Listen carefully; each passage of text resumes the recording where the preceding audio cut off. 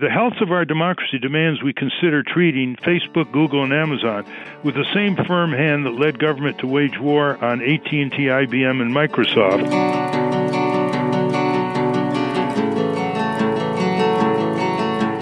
This show, as well as my charity works, are made possible by you, the listeners. For details on our current campaign, visit us at bestoftheleft.com/winter17. Of course, there's also a big banner right on our homepage and a link in the show notes on the device you're using right now. So check that out. And now, welcome to the award-winning Best of the Left podcast with clips today from On the Media, We the Podcast, The Young Turks, The Ralph Nader Radio Hour, and Ideas from the CBC.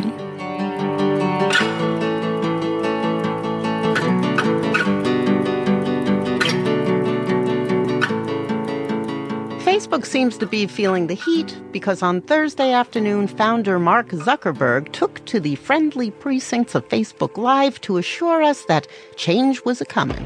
Maybe the most important step we're taking is we're going to make political advertising more transparent. Not only will you have to disclose which page paid for an ad, but we will also make it so you can visit an advertiser's page and see the ads that they're currently running to any audience on Facebook. We will roll this out over the coming months, and we will work with others to create a new standard for transparency in online political ads. Okay, Mark. This time we'll be watching you. What inspired Facebook's sudden burst of sunlight? Why, love of democracy, of course. Facebook's mission is all about giving people a voice and bringing people closer together. Those are democratic values, and we're proud of them. I don't want anyone to use our tools to undermine democracy. That's not what we stand for. But this year in Silicon Valley, oligarchy seemed the operative word. I'm not referring just to the Russian ad sales, but to the recent revelation that Twitter, Facebook, and Google have all allowed advertisers to use racist language in their ad targeting. And then there's the proliferation of fake news and propaganda, and the ongoing surrender of our privacy. What is to be done? Well, according to Matt Stoller, a fellow at the Open Markets Institute, it's not nibbling at the edges, but a fundamental restructuring of these juggernauts. And he believes the solution begins with properly naming the problem: monopoly. Matt, welcome to OTM. Thanks. Where we see tech companies behaving badly, you see classic monopoly behavior. Right. They are controlling entire branches of trade and industry. In this case, it's the advertising industry and what is called in Silicon Valley the attention economy. The consequences of this are actually what one might call absentee ownership. So it's not like Facebook is planning to undermine democracy. They're not in a hollowed-out volcano in Silicon Valley trying to figure out how to destroy the world. No, these aren't villains, right? I mean, the engineers in Silicon Valley, the product managers, many of the executives are really trying to improve the world. I love Google. I use Google. Facebook is incredibly useful. I use Twitter all the time. These are amazing technologies. The problem is the way that we've let this attention economy totally unregulated and the way that we've done no antitrust investigations has caused all of this sort of collateral damage, and it's actually undermining our democracy. It's undermining social cohesion. They are effectively private governments, and if we don't get a hold of them, then they will increasingly govern us. Is Mark Zuckerberg John D. Rockefeller? Is he a robber baron? He is a robber baron. There's no question. There's an argument that he's more powerful than John D. Rockefeller was in his day, just because John D. Rockefeller could organize communities and companies, but he couldn't go down to the individual level, whereas Mark Zuckerberg can actually manipulate people's minds. It sounds kind of crazy, but this is what insiders are coming out and starting to talk about. The attention economy is organized to just grab hold of your brain using all of these manipulative techniques to keep you using it. What we're seeing is it's breeding all of this sort of divisive behavior. When you use a lot of Facebook services, you get jealous, you get angry, you debate in unproductive and hostile ways. It keeps you using their products, but you're becoming a angrier, less happy person. It's threatening community bonds. I don't think we've ever seen anything like this. But you don't believe that a little regulation at the margins is really the solution? What we need is investigations of these business entities. We need to know how they operate. The advertising market is incredibly complicated and has turned from a sort of Mad Men style agency-based model to a complex financial marketplace where your eyeballs are bought and sold like stocks or bonds or credit instruments. And there's all sorts of market manipulation going on there. These are very complex marketplaces, and regulators and enforcers need to actually start looking at them so that we can actually address it, whether that's with antitrust enforcement lawsuits, regulatory tools, or structural separation of parts of these companies, public utility regulations. I mean, there's a whole suite of anti-monopoly tools that we can use to get a hold of these institutions. Let's talk about public sentiment. There was a time when trust busting was a populistic notion, and those days seem to be behind us. Why? The way to understand kind of regulation and political economy is that you have sovereignty. Someone's going to be in charge. And in the late 70s, early 80s, for a variety of reasons, people were essentially persuaded that we should move sovereign power away from public institutions and vest it in private companies. And so you saw deregulation, you saw union busting, and you saw merger waves, and you've seen ultimately the growth of these institutions like Amazon, Facebook, Google, who are governing our society. They are regulating our society. It's always amusing to hear people talk about deregulation when, of course, everybody knows that we are heavily regulated. We are just regulated by private actors, not public ones. And so this was an intellectual revolution that people didn't really fight for a whole lot of reasons because it came both on the right and the left. And now we're in a place where people are recognizing that there is something seriously wrong with our institutions. They are not managing risk effectively. They are not delivering productivity and democracy itself. And our survival is actually increasingly at risk. So we're returning to what you pointed out was a more populist type of error. And we're saying, you know what? We need to bring sovereignty and vest it back in public institutions, in democratic institutions. And that's what antitrust rules and public regulation actually means. Okay, smart guy. You are suggesting that what we need is public sentiment to coalesce against the kind of monopolistic powers we have vested in these 2 or 3 companies. However, considering the current administration, considering the view that jobs are the godhead and business should be left alone, considering the utility that these companies afford, I mean, all the forces seem to be arrayed against any kind of citizen revolt. I mean, the villagers are not running through the streets with flaming torches. It is happening. I mean, we are all having these debates now, which we weren't having even a year ago. It's happening among Republicans. It's happening among Democrats. It's happening in the business world. You know, as the entire retail sector gets savaged by Amazon, as we see foreign influence in our elections and this incredible secrecy, people are waking up and actually debating the structure of our political economy for the first time in a really long time. And maybe you cocktail in different places than I do, but I don't think there's any evidence that the electorate cares one whit about a lot of this stuff. I mean, FTC, consumer welfare, monopolies, these are the kinds of subjects that make the public's eyes glaze over. I'm tired of hearing from people that the public doesn't understand. People interact 1,000 times a day with corporations. People understand monopoly. When that guy in United got beaten up, they understood what that meant. Everybody gets billed by their cable companies every month, and they know they're getting ripped off. There's private polling showing that they get it. It's actually kind of offensive at this point. People are not stupid.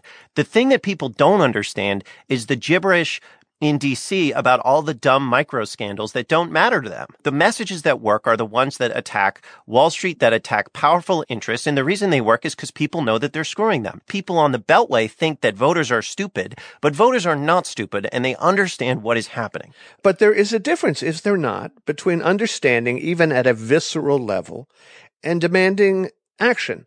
You can understand, but if you dismiss things with a shrug, you can't fight City Hall and you can't fight Facebook. I've got to worry about my car payment this month.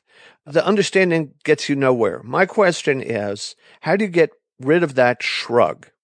That's a really important question. There was a change election in 2006, a change election in 2008, a change election in 2010, a change election in 2014, a change election in 2016. So my conclusion is people want change. The problem isn't actually communicating with the public and having the public vote for change. The problem is that the policymakers keep lying. The way that you have to fix that, and this is what we do at Open Markets, but it's also what's happening at large, is you have to develop new economic models, new legal frameworks, new policy tools to allow policymakers to take the anger that the voters are showing, the desperation, the desire for change that voters are showing, and actually translate that into policy action. And I'm really hopeful. I mean, we've had crushing disappointments just in terms of the willingness of our public officials to actually govern. And now we're starting to see the beginnings of a movement of people in politics who are saying enough is enough, and we are going to take back our society and take back our democracy.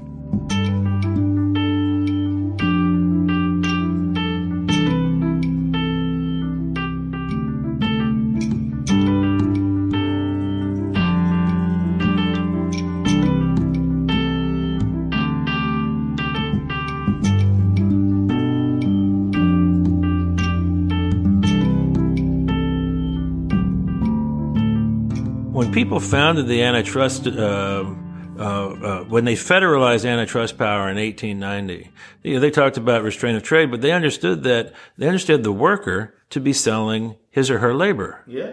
So this was a sense of, every single person benefits, every producer, every farmer who's bringing a crop to market, every single innovator who is bringing an idea to market, every single person who's bringing labor to market. We want to have open and competitive markets to ensure that nobody gets to dictate what we earn to us, and that we have no bosses. We can pick up and leave. Walk across the street, walk down the way, and find a new person to sell our crop, our labor, or our idea to. That is what freedom is. How many times do you see local communities pledging away their tax base so that some big, cartel or some, can come into their community, always with the promise of jobs?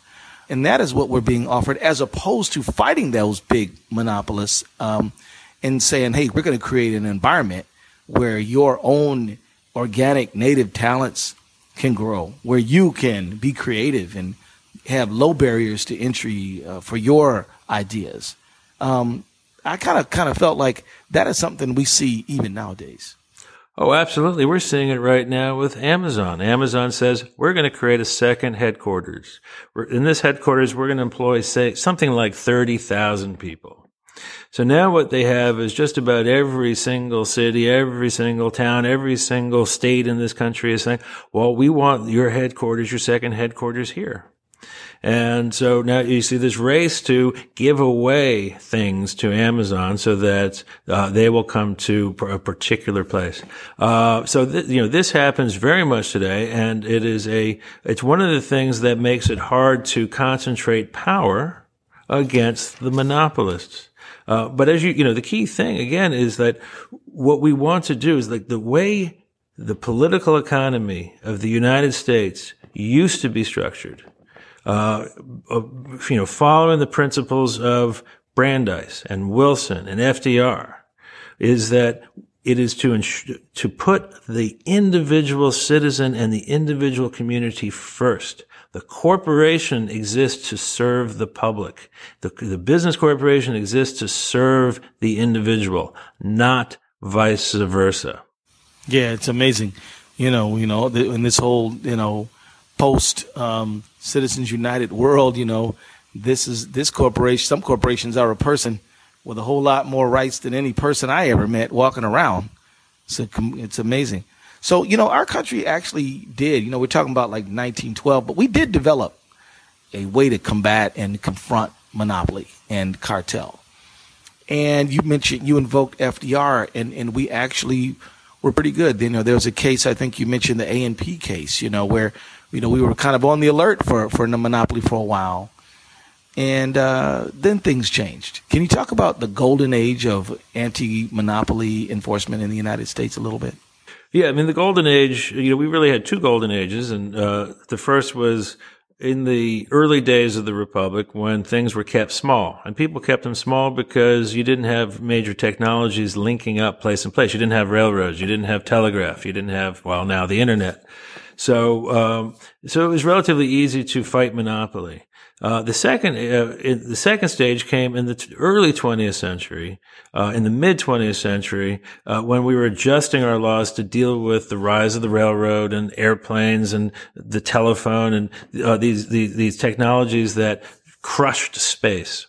And so this took it was a second American Revolution because, as we talked about before, the plutocrats during the Gilded Age had concentrated control in their own hands. They had all the levers of power in this country in their own hands. And the American people, over the course of about 20 years, broke the power of the plutocrats. They broke the power of the corporate barons. They broke the power of the giant bankers and financiers, and they returned the power to the people. And that was what existed in this country. That was what that's how this country was run up until the early days of the Reagan administration. And that's when things really radically changed.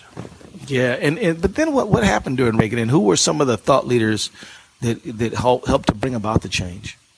Yeah, so what happened and this is important for people to understand, is in the early days of the Reagan administration, there was a bunch of folks who come from the Chicago School of Economics. And these people said, you know what? We've been using antitrust, anti-monopoly to protect our liberty. We've been using it to protect our democracy and our communities. But you know what? It's inefficient the way we use our anti-monopoly. So we should change it so that we can promote greater efficiency in the creation of stuff. And they changed the philosophy behind our anti-monopoly laws. And they said, rather than serving the citizen, the interest of the citizen, and the citizen wants, what does the citizen want? The citizen wants liberty. The citizen wants democracy. They said, what we need to do is promote the interest of the consumer. And what does the consumer want? The consumer wants stuff. So they literally went in and crossed out the word citizen from the laws that we use to protect us against monopoly. And they said, and they wrote in instead the word consumer welfare. And in doing that, they changed how all of this whole body of anti-monopoly law that we had developed over 200 years in this country, at a stroke, they changed the philosophy of how we enforce those laws, and they turned anti-monopoly law into a means to create monopoly. And so what have we seen since then? I mean, was Robert, because I understand, was one of the leading voices in this area. Yes, Robert Bork wrote a book. He published this book called The Antitrust Paradox. He published it in 1978, and that was the book that the Chicago scholars, that the Reagan administration used as their primer, as their guide for overthrowing these laws that we had used to preserve our liberty and preserve our democracy for 200 years. And Bork was, there were a few other folks that were engaged in that battle. There were actually some people, just to be honest, there were some people from there's the command, we could call it the command and control left, who kind of said amen to that.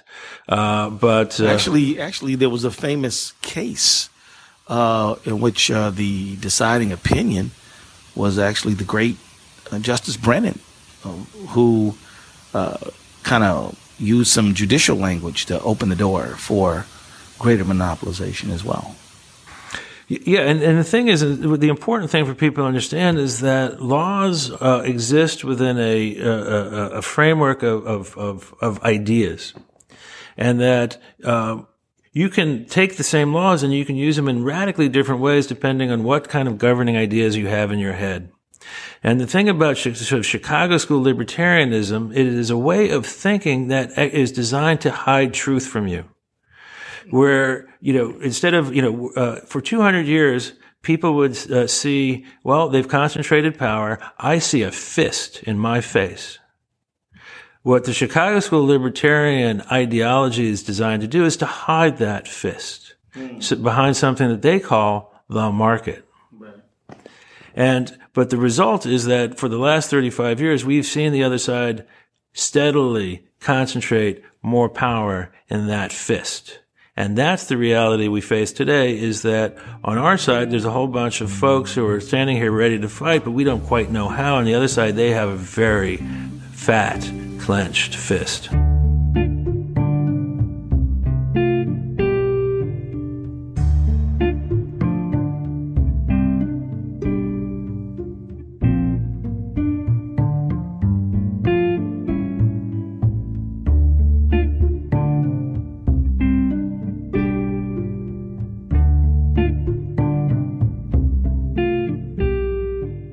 Now, we talked about monopolies and oligopolies, and oligopoly is a state of limited competition in which a market is shared by a small number of producers or sellers. It's similar to a monopoly, but with multiple providers colluding to corner a market rather than just one. The laptop computer market is dominated by companies like HP, Dell, and Apple, and the majority of mobile phones are produced by Apple, Samsung, and LG. You also see this type of thing in the market for cars, air travel, movies, candy, and game consoles. And just like monopolies, oligopolies are a drag on the optimal performance of markets because they impede new businesses from entering the market while providing consumers with fewer purchasing options. Does this sound a little familiar to you? Remember the word oligopoly next time your Wi-Fi speeds are throttled by TWC for no apparent reason, and how few other options you have if you want to change ISPs.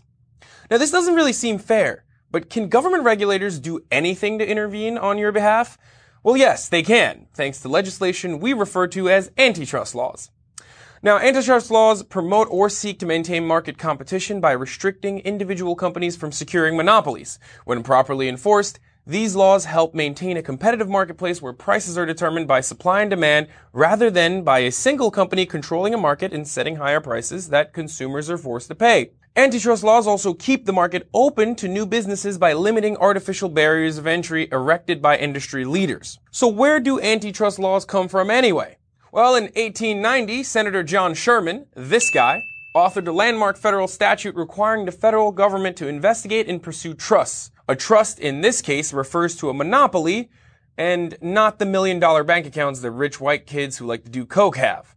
And for nearly 100 years, antitrust laws were enforced, breaking up monopolies and oligopolies in a range of industries. Theodore Roosevelt's administration broke up Standard Oil in 1911. After the 1948 Paramount decision, which I covered in part 1, which you should definitely go check out, the government no longer allowed film studios to own the theaters that showed their movies, effectively preventing them from exercising complete control over the film industry. We even broke up AT&T in the 80s and then regulated Microsoft when they owned the majority of the PC market and tried to force Internet Explorer on all devices. Think about that. Without government regulation, we would all be forced to use Internet Explorer. I can't think of anything worse than that, to be honest. Well, I probably can. And I will actually talk about that. Now, these were all instances where companies sought to prevent competition by vertically or horizontally expanding, which harmed consumers. But you might be thinking, well, these aren't the old days where Carnegies and the Rockefellers were controlling monopolies and oligopolies. They don't exist anymore in our society, right? Wrong.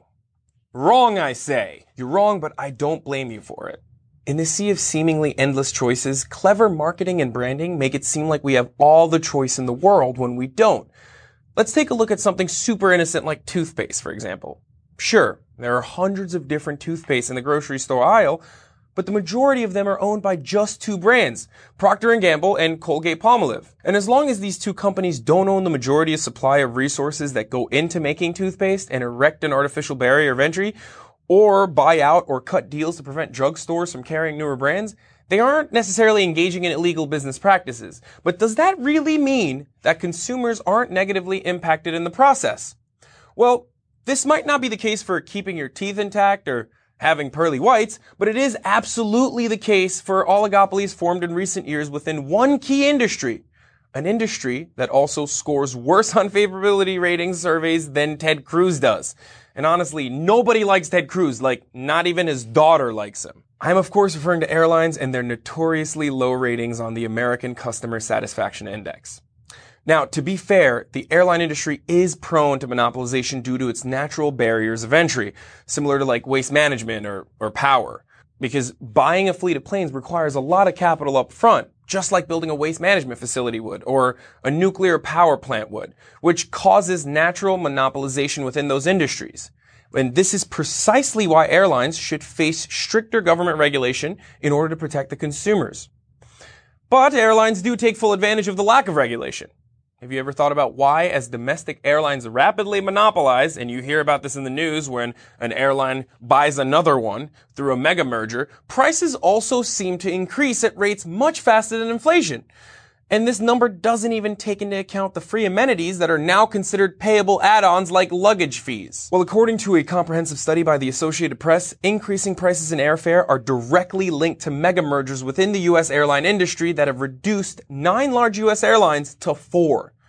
And those airlines are American, United, Delta, and Southwest. And now, at 40 of the 100 largest U.S. airports, a single airline controls a majority of the market. And that's scary, especially when you consider that the AP study concluded that collusion allows airlines to frequently upsell customers, overbook flights, charge exorbitant fees for simple things like changing flights or essentials like checking in luggage. These things were all free back in the day, and they're not anymore. And while the U.S. government knows how to deal with monopolies, it gets trickier to prove collusion or price fixing within these new oligopolies. There are several reasons why the federal government has scaled back its pursuit of antitrust suits and allowed mega mergers to happen. One reason is that it's very hard to prove collusion. There's much debate around whether corporations should be penalized for parallel pricing or not, but then unless an airline agrees to set fixed prices and backroom deals and the government can demonstrate harm to consumers, it's very hard to regulate. As any college Republican with an economics textbook can tell you, within oligopolies, the reason prices remain close to one another can be explained by the natural workings of the market, which would also prove that the airfares we pay are as low as possible. But the game theory explanation doesn't factor in price leadership. The U.S. airlines made more than $3 billion in 2014 just from cancellation and change fees. Just from that. They took advantage of this concept simply because we didn't read the fine print as American consumers. And they didn't have to do this in a smoke-filled room. All they had to do was follow the shady practices or prices the leading corporation adopted.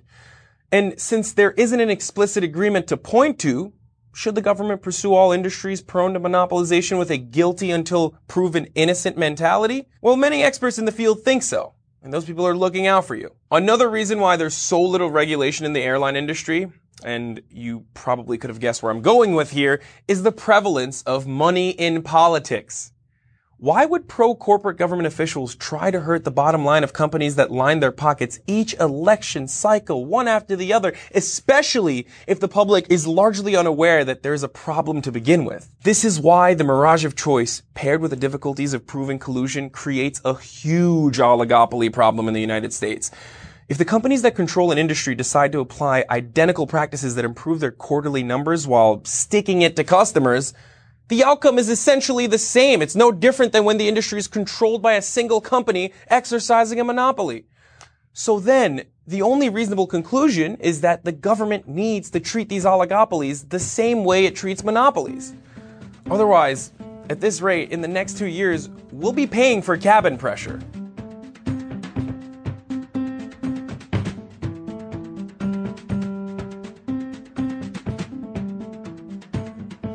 This episode is sponsored by Action Heat, an apparel line who makes the world's best heated clothing. And as the temperature continues to drop, I am sure that you can see the benefits of heated clothing. So imagine like an electric blanket, but in your jacket, your socks, your gloves, hat, even your undergarments.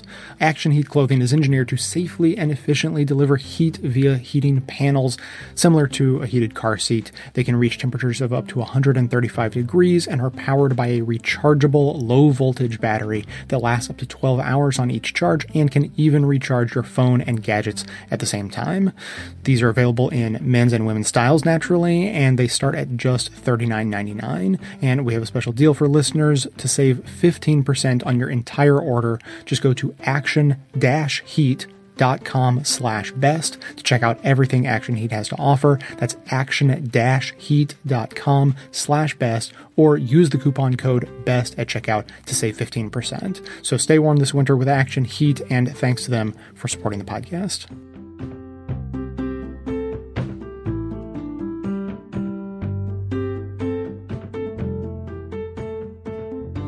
One thing I liked about your book is the big picture here. You're not just focusing on the seduction of consumers and their complicity in supporting these companies, because sooner or later Amazon's going to be a big monopoly if it isn't stopped, and then the prices are going to go up for sure. You're talking about the democratic future of our country. You want to elaborate that a bit? Yeah, because democracy, as I've said, requires people to be independent thinkers, and it requires us to make good decisions. The hero of my book is really Louis Brandeis, who is somebody who's fallen out of favor over time. He was, of course, a Supreme Court justice, and he was also the guy who did the most to formulate our ideas about privacy, as well as being perhaps the greatest enemy of monopoly in this country. And for me, he got it exactly right, which is that part of the reason that he saw monopolies as so dangerous was that he saw the ways in which people become dependent on monopolies. He feared that workers wouldn't feel like they could be independent enough to vote their mind or formulate their own opinions if they became dependent on their employer or became dependent on a monopoly. And he also formulated the idea of privacy in a way that seems to me that best gets at the concept, which is that in order to think independent thoughts, we can't be afraid that somebody is watching over our shoulder. That as soon as we start to sense that somebody is watching us while we think, we begin to formulate our thoughts to appease our audience. And so we become, if we're being watched, we become more cautious, we become less subversive. And both of these things are tremendous, tremendous dangers for monopoly. And what Brandeis did, which I think needs to come back into vogue, was that he didn't sit around obsessing over whether companies were supplying the lowest prices. He was obsessing about how these companies would affect democracies writ large. He was worried about us as citizens and not just as consumers. That's right. And Louis Brandeis co-authored a law review article over 100 years ago showing that privacy is rooted in our Constitution, obviously in the Fourth Amendment, search and seizure, etc. And so he was very influential in that sense.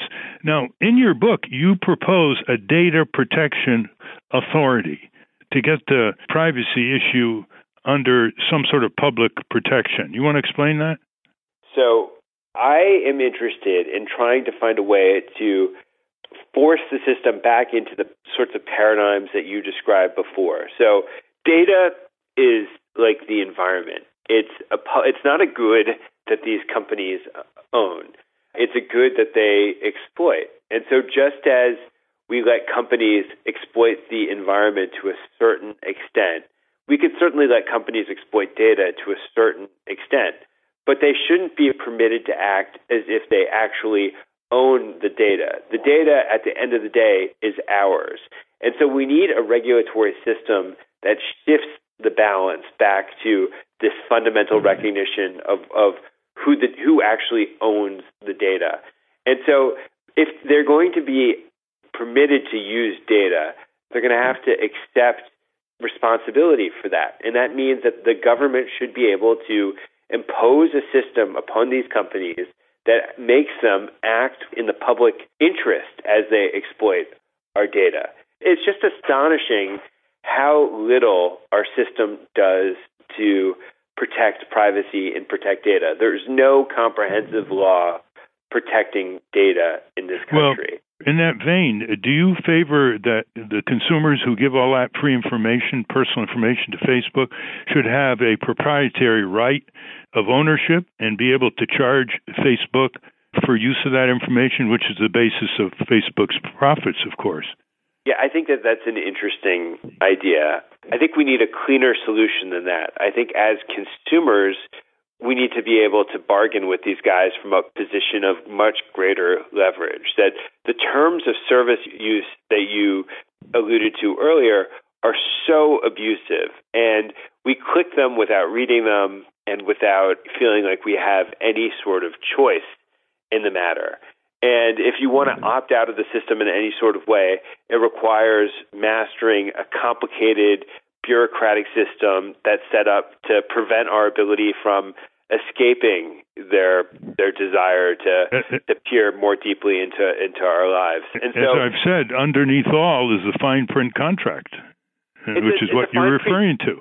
And exactly. And we need to recognize what these companies are doing. They're playing a bureaucratic trick on us. In some ways, these are innovative companies, but they also are incredibly bureaucratic. They subject us to forms and rules, and they try to obscure our ability to navigate our ways out of this system. And so the law should be much more forceful in demanding that these companies be straighter with us and demand that these companies give us greater agency over our privacy. In your book you say, quote, citizens, not the corporations that stealthily track them, should own their own data. The law should demand that these companies treat this data with the greatest care because it doesn't belong to them. And elsewhere in your book, you say consumers should have the choice of opting out, not simply be assumed that they've opted in some fine print contract of many pages. Yes. These are oppressive documents. These terms of service agreements give them incredible amounts of latitude and immunity. And as consumers, we feel like we have no recourse. And what kind of system is that, where consumers feel like they have no recourse over things that are so intimate and that actually, in the end, really do belong to them? You go back to a traditional proposal where you say on page 203, very clearly written book, by the way, listeners. It may seem confusing, but it's very, very clearly written. And you say, the health of our democracy demands we consider treating Facebook, Google, and Amazon with the same firm hand that led government to wage war on AT&T, IBM, and Microsoft, namely monopolies at that time. Even, you say, dismembering them into smaller companies if circumstances in the law demand a forceful response, end quote. Well, supposedly they are broken up, but they all behave the same way, a sort of parallel oligopoly. Would that change anything? Look, as liberals and reformers, we're trapped into oftentimes a binary way of thinking about corporate size, where we have these two traditions. We have the Brandeis tradition, which is you try to create smallness. You're afraid of big concentrations of power. And then there's the kind of Teddy Roosevelt approach, which leads us to greater and greater regulation, where there's some sort of acceptance of size as an inevitability. And I don't think it's an either-or sort of choice. We need to have a system where we use the power of our antitrust laws, the original antitrust laws as they were written, not as they've been reinterpreted over time, to try to create smaller companies and to try to prevent them from extending their arms into the next areas of technology, but that we also have regulatory solutions that we apply in an extremely sort of aggressive way. Because the truth is, even if we were to break these companies up, they would still have very strong incentives to keep surveilling us and to exploit our privacy and to abuse their power. So we need to use all the tools in our chest. Well, I'd like you to draw the listeners' attention to the last two chapters, which are short, one called The Organic Mind and the other called The Paper Rebellion. The basic framework, listeners, I would suggest is that as long as Facebook, Google, and the other monopolists that we're discussing in this book spend infinitely more time figuring out ways to control you, to try to persuade you that because some things are discounted or some things are free, that you should surrender your being to their marketing framework. As long as they spend far more time than we as people spend trying to figure out how to escape their control, how to live a higher quality life, they're going to make Aldous Huxley's Brave New World look like an understatement. It's way beyond 1984 now. Orwell, it's Brave New World. And so I was intrigued in the chapter, The Organic Mind. You start out by saying, quote, the optimistic prospects for escaping the pull of Facebook, Google, and Amazon come in the form of yogurt, granola, and MASH, end quote. Can you explain that? So we look at food, and I draw an extended analogy to food. So we had the emergence of processed foods, TV dinners, and the like, and the culture embraced them because it seemed like they were godsends, that we didn't have to go shopping every day and we didn't need to clean up pots and pans. and they were incredibly cheap. And then we woke up 50 years later, maybe people knew this earlier, but that these foods were engineered to make us fat, that they disrupted a whole economy, leading to greater and greater concentration. And my fear is that the same thing is happening now with the things that we ingest through our minds, and that content is becoming more processed. And I use the word content. It's a horrible word. It reflects everything that's wrong with the way that we think about journalism and information and culture now. But it's a pretty dark comparison, except for one thing, which is that when it comes to food, there's been a backlash, and that people started to care a lot more about the things that they ingest. And so they've started to sacrifice efficiency in order to buy foods that are organic or that they believe haven't been polluted with pesticides or whatever, and that they've started to shop at farmers markets because they want to be more intimately connected to the production of food. And my hope is that we can extend that parallel into knowledge and culture, and that we can make the same sorts of virtuous choices that at least some people make when it comes to food, that we should care deeply about how information is produced. And you know what? We're going to have to pay for it. This expectation that we can get quality information for free has turned out to be a really dangerous assumption. It's driven the quality of information down to levels where we get Donald Trump as president. And so, I think that there is some hope ultimately that we can have some sort of cultural counter-revolution that can push back against the tides. What do you think the schools should do other than try to put a computer in front of every 9-year-old's pupil? First of all, Silicon Valley has extended its reach into these schools, and they've tried huge. Yeah, and that's a scandal, and that we need to push back against that. But the other thing that I think is important is that we need to treat computer science in a different sort of way. That we live in a world where computer science has this dominion over everything right now, because everything can be reduced to algorithms and to code. And unfortunately, the people who have this power are people who are trained to think only in terms of efficiency, only in terms of systems, because that's the ethos of computer science. And so I think we actually need to encourage a more humanistic approach to computer science, where we don't just teach kids how to code and to program, but we need to teach them how to think ethically, and we need to teach them how to think about moral and political problems, so that we're not just leaving the system in the hands of people who are trying to design things in a way that is maximally efficient.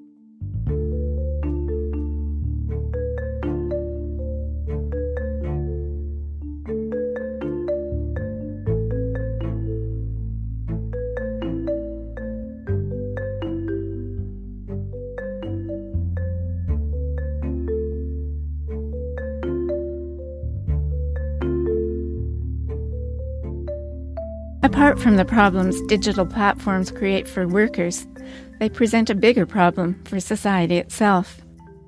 Robert McChesney is a professor of communications at the University of Illinois and co-author of People Get Ready, The Fight Against a Jobless Economy and a Citizenless Democracy. Uber is a classic example of exactly the sort of tension that the technology brings that is due to capitalism. Now, what the investors and owners of Uber are doing is trying to set up pretty much a global monopoly or duopoly for a ride system based on people using their own cars and just providing the algorithm to overall see it and make a profit off of it. And the idea eventually with Uber, and they don't really hide this, is they see eventually there will be driverless cars, and they'll have a fleet of driverless cars that'll do this down the road. But in the meantime, they'll let people do it with their own vehicles and use their algorithm and their digital technology. Now, in a capitalist economy, this works well in one sense because it gives these people employment. But it also undermines existing public service taxi systems all over the world that serve the entire community and have obligations that Uber drivers don't have. And the drivers also sometimes have protections and standards of living that Uber drivers will rarely achieve. But the problem is that what happens when these are driverless vehicles that Uber launches on, puts out there? And in one sense, you could say that Uber as it is, or Uber with driverless vehicles, is a brilliant idea. I mean, if you have a city like Toronto or Montreal or Vancouver where you have terrible traffic congestion, what if no one actually owned their own car and you only had a fleet of driverless vehicles or the vehicles driven by Uber drivers that would pick you up and drop you off whenever you wanted, and you would just pay for that. But you wouldn't have to store a car. You wouldn't have to worry about maintenance or gasoline or pay for a car. It probably, especially if the vehicles were not fueled by oil, they'd probably be much better for society. There'd be hardly any traffic congestion by comparison. There'd be better for the environment, better for urban living. The problem for the economy, though, is under capitalism is twofold. I mean, it takes a big chunk of the economy out of play. You don't have as much of an automobile industry. You don't have a fossil fuel industry.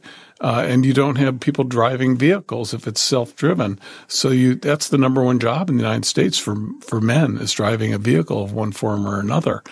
So it's going to create immense problems. And then there's also the issues if you're going to have like this algorithm like Uber has or Lyft, should a private company have a monopoly right and make killer profits off this? Shouldn't something like this be a public service? Shouldn't there be like a single payer system?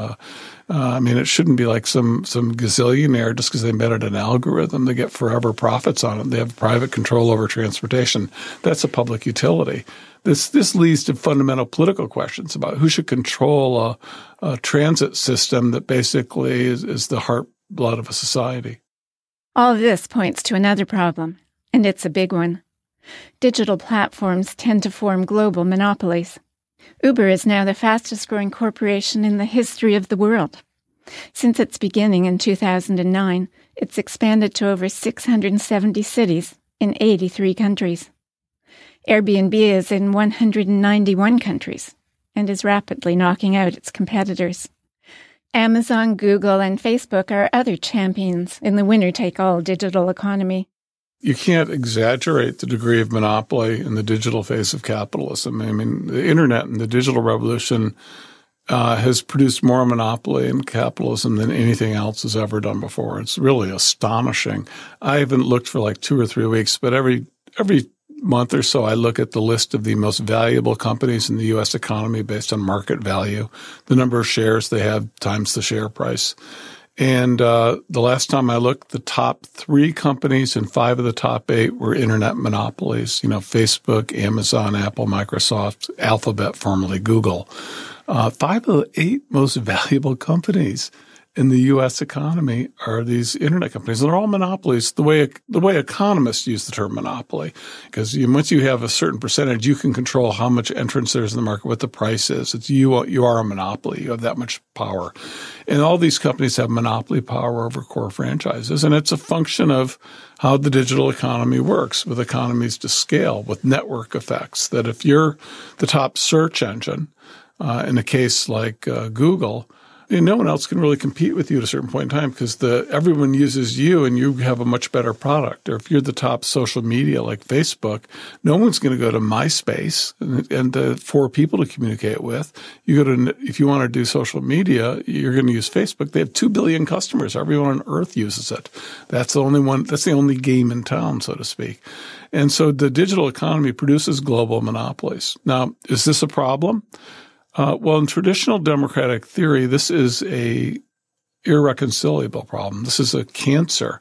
It's been understood from the very beginning of democracy that if you have concentrated private economic power and monopoly, it's antithetical to having effective self-government. In the United States, it's the core of our tradition. And you look at the great political fights of the 19th and 20th century, they were on this very issue. How much power private monopolistic firms had. It led to the populist movement and progressive movements to break up the big firms because it was understood that if you have monopolistic firms that dominate your economy, as these digital giants completely dominate the U.S. economy and the world economy today, it gives them inordinate power over elected governments, no matter how democratic the system, no matter how dutiful the system is in trying to limit corruption and the influence of big money. It's unavoidable when you've got firms that large, that powerful, controlling that much of the economy. They invariably get their way. And the only way you can maintain democracy ultimately is to either break up the firms or nationalize them. Nationalizing corporations to avoid global monopolies may sound like a radical idea now, but we've done it before. We've had publicly owned railways and airlines, and we've made public utilities out of essential services like gas, electricity, and telecommunications. And as Robert McChesney says, the idea has had support from all over the political spectrum. The idea that monopolistic firms are antithetical to democracy is not just a liberal, left-wing, populist, socialist, progressive idea. It's not just on the left wing of the spectrum. Henry Simons, who was Milton Friedman's mentor as an economist at the University of Chicago, a conservative free market economist who disliked labor unions, who opposed the New Deal and social spending by government, what we would call social democracy today. He believed in market economics and capitalism in his bone marrow. He famously did research that said, look, if you have monopolistic companies, the equivalent, like AT&T back in his day or Standard Oil or today the Googles and Microsofts and Apples and Amazons, these monopolistic companies are not just bad for democracy, they're bad for capitalism because these companies make killer profits and choke out small entrepreneurs, small investors. The small business sector has to pay them more.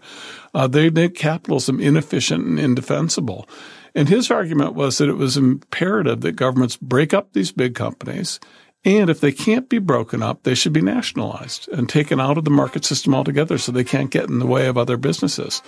And I think he made a pretty compelling argument and one that's worth revisiting.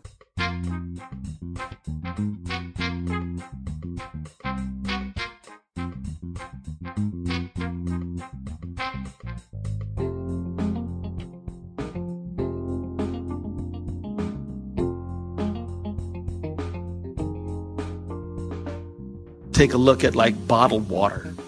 You might just go say, I'm thirsty. I'm going to get some bottled water.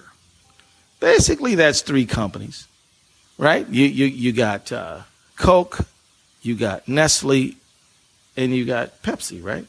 Those are the three that make the bottled water.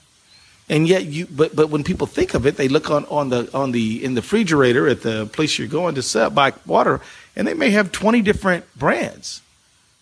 How does that happen? Yeah, this is one of the things I wrote about this in my book. It's, I call it the illusion of choice. Right. And, Americans, we walk around, we go into the store and we see all these different brands and all these different prices. And we think, it's like, we study the choices each week and we try and make, I grew up in a family, we clipped coupons. We had a real tight budget. We were poor for a period of time. So we made, we spent a lot of time making sure that we made wise decisions when we bought things.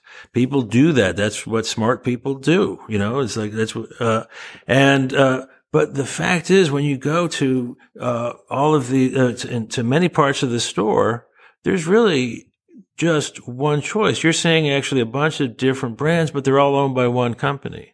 Or maybe they're owned by two companies, but those two companies are in cahoots, and they are working together to set prices. So, Barry, what do you think the future holds here? I mean, if you were going to recommend a few things that you'd like to see happen, well, what are some ideas that we might work on to try to deconcentrate markets and give innovative entrepreneurs a shot, increase consumer choice, get some price competition? What do you think we might do? Well, I think the first thing that all of us have to do, because we have been trained for the last generation, 2 generations, to see ourselves as consumers. And this is, this is something, as I mentioned before, it's been written in the law that we are not citizens anymore in the political economy. We are consumers in the political economy. So the very first thing that every one of us can do is say, I'm not going to think of myself as a consumer anymore. I'm not going to think about, is this concentration of power resulting in lower prices like they are promising me? It's like, but think of yourself as a citizen. And think of as a citizen, what is the primary thing you want out of the political economy? What you want is freedom to sell whatever it is that you have to sell, your labor, your ideas, your crops. You want the freedom to go and sell those at a fair price. And if if that result, if you end up driving up the amount of money that you earn from your work, that will more than make up if any of these prices actually go up. And the fact is, real competition will result in lower prices. Mm-hmm. So we will have higher wages and lower prices if we think of ourselves as citizens and say, I want a market structure that serves me as a citizen. That's, number one. But, you asked us what do I see in the future? And I believe with all of my heart, I know that we are going to be victorious in this, the American people. I mean, this is a tough time we are in. This is an amazing amount of power that is concentrated in front of us. But the thing is, as soon as someone sort of opens their eyes to this, this concentration of power, what we have is we have all of the wisdom of the American people built up over 200 years in this vast array of law and policy on how to regulate competition among ourselves to ensure that we produce every year more to share with each other. Real productive, constructive competition, we know how to do it. We have models that were built up over time, all kinds of laws that we can sort of reinstitute right now, update for the digital 21st century. We've did this for 200 years. We know how to do it. And as soon as we wake up, we will know how we can move forward and sort of take on these powers. We did beat the plutocrats once before. Absolutely. I mean, if people talk about the first American Revolution, we have to remember this is a little bit of hidden history. There was a second American Revolution, and now going forward, we are going to have our third. Yeah, thanks for tuning in to listen to Barry Lynn and I talk about market concentration. I'm going to leave you with this thought. Be a citizen, not just a consumer. Citizens are moral agents. They think about what's good and bad, what's right and what's wrong. Consumers don't think about these things. They think about what's cheaper, what's more fun, what they can buy. As a citizen, you need to operate on a certain level of uncertainty. You don't know how the election is going to turn out. You don't know if fighting City Hall is going to turn out for the good or the bad. You do it because it's right. You have to operate on hope. And hope that your engagement, your participation, and your vote will make a difference. Consumers, on the other hand, operate on certainty. The certainty that you're going to get your money's worth, that the brand you trust will give you what you want, and that you're getting the product that you want. Consumers don't have to take chances, but guess what? Citizens take chances all the time. Consumers operate in their own self-interest and only their self-interest. All they want to do is get more for themselves, please themselves, shinier teeth, fresher breath. That's all consumers care about. Citizens, on the other hand, think about what's best for the neighborhood, the city, the community, and the nation. It's time for us to think about ourselves as citizens, as self-conscious agents of our nation's best interests. Not just what can you get cheaper, or what's the new flavor, or what's the new whatever you can buy. Real citizenship requires something much deeper than that.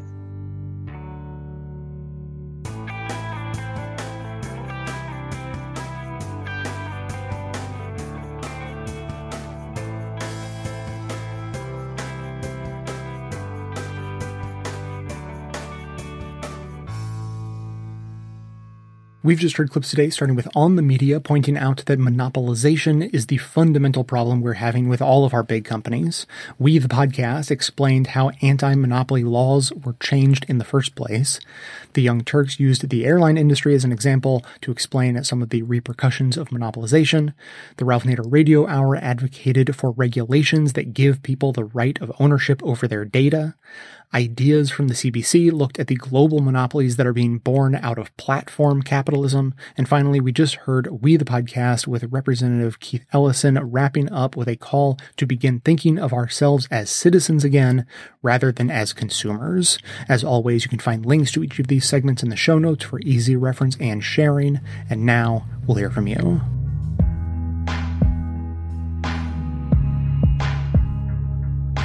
Hi, Jay. This is Corey from, currently I'm in the Beltway in traffic hell. But I wanted to comment on your Harvey Weinstein episode. There was a lot of discussion about sexual assault and inappropriate behavior and how that relates to power. And I wanted to share that when I was in middle school, I was one of the rare students that got to hear from a rape prevention specialist. And it's stuck with me ever since that she shared that rape is not about sex, it's about power and control. So the story that was discussed about Donald Trump following Hillary in a leering sort of a way and how uncomfortable that was, I think that is a different part of sexual harassment to be discussed. That I think that the other side could very easily say, well, clearly Donald Trump is not sexually attracted to Hillary Clinton and all that. And I want to point out that it's not necessarily always about sexual attraction specifically. It is about that power and control. So whether he actually did anything sexual towards her, he is leering in her space and he is taking her autonomy and her power by stepping into that area. As a woman in the workplace, I have many times, obviously most women have experienced sexual harassment, but I would say that the majority of times that I have experienced it, it has been in that subtle manner. Particularly in my blue-collar days, in which it was very easy for a man to sort of corner me and leer and give that unspoken communication, which is, if I wanted to, I could. And that, I think, is sometimes just as damaging and certainly a very critical piece of this. So it's not always men in power, but it is men taking somebody's power from them, or, the aggressor taking power from them. So anyway, thanks for all you do. Enjoy listening and hope to hear from you soon. Bye.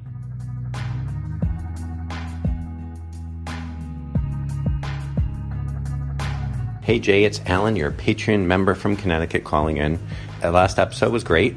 Goldmine was section 4 with the TED Talk on the dystopian society. That really was a home run and nailed it as to understanding for the greater good. Like, I really could care less personally if somebody's tracking me. It's not going to impact my life terribly, but the overall societal aspect of that was highlighted in that is really the home run on that. It'd be one thing if this was a science experiment and these were going to scientists and they were using it to better society and better the world. Hey, I'd be encouraging it. But we all know that this is just another corporate aspect of the way we've built this society. And so I think it really outlines that and gives that a home run. And I think I encourage people to share that specifically. I know I'm going to play it for my kids and family and so forth, but I think that's really the gold mine. So good find. Thank you, and stay awesome.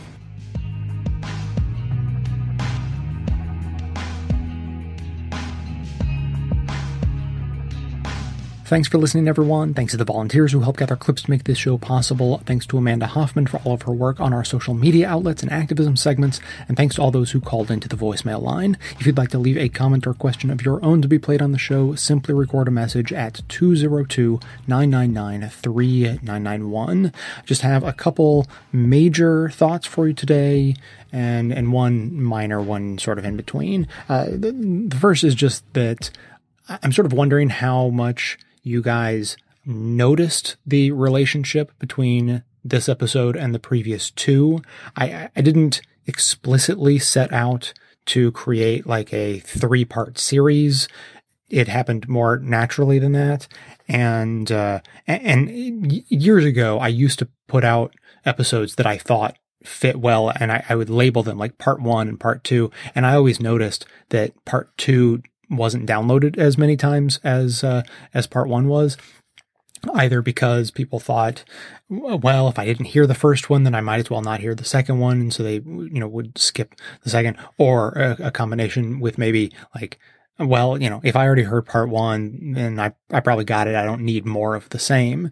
So I didn't do that with these, but, these 3 episodes, they feel like a box set that really needed to go together. And even though, I planned on making all of these topics, I didn't necessarily think of putting them back to back this way.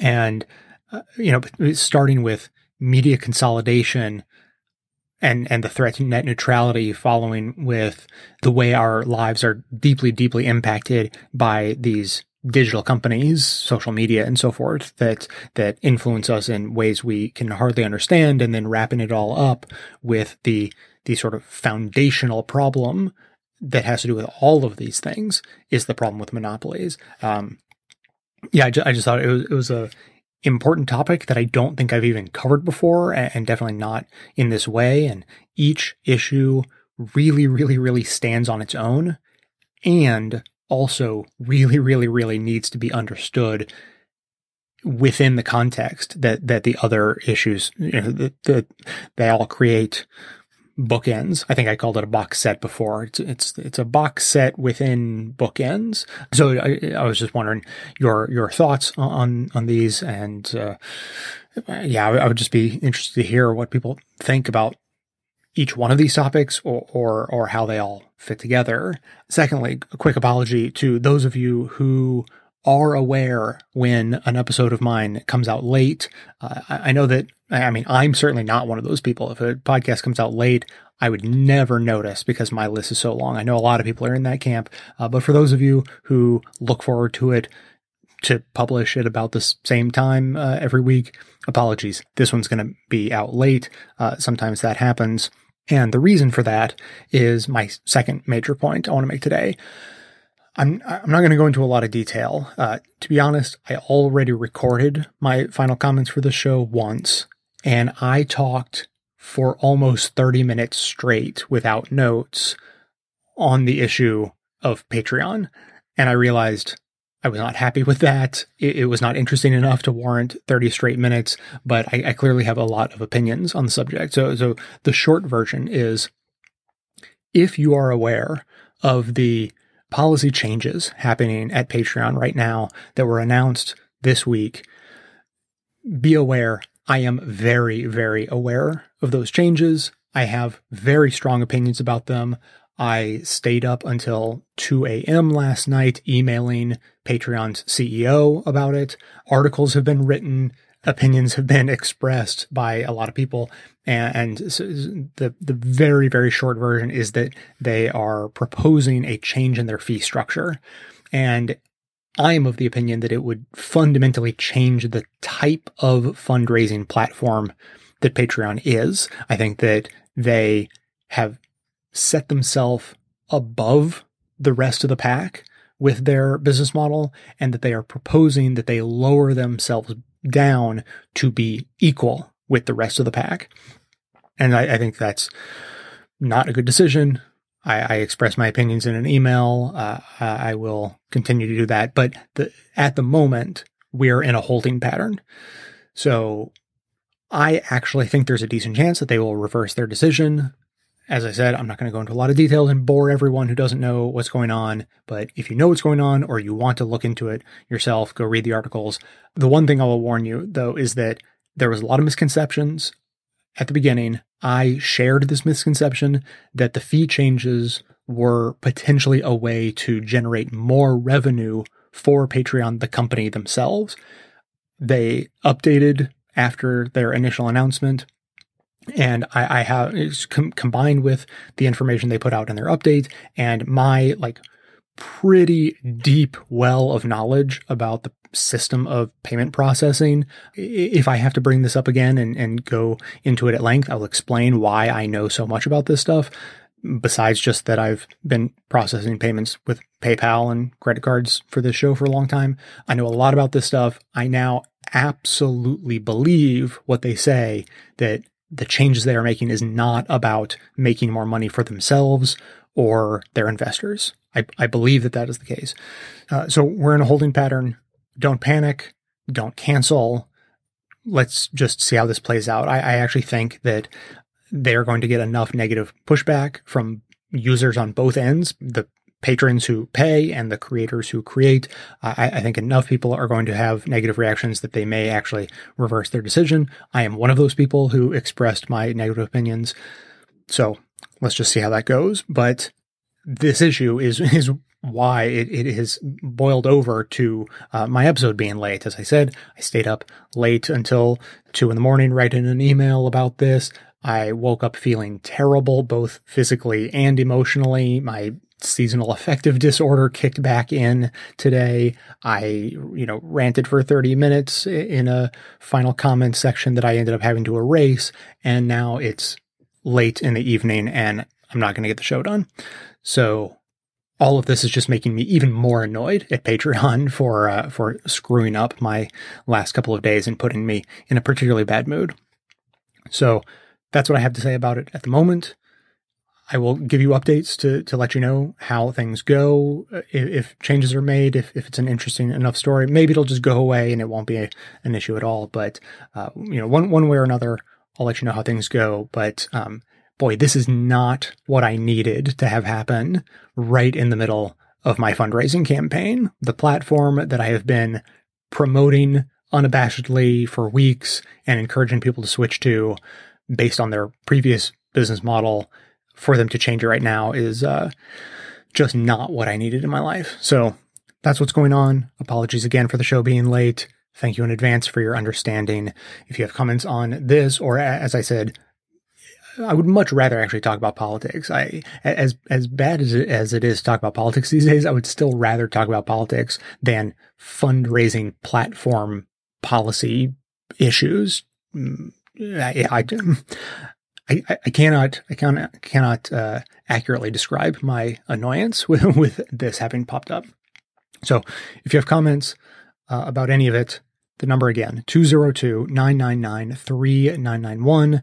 That finally is going to be it for today. Thanks to everyone for listening. Thanks, of course, as always, to all of those who support the show by becoming a member and making donations of any size on either Patreon or, as I have done for years, just on PayPal through my website.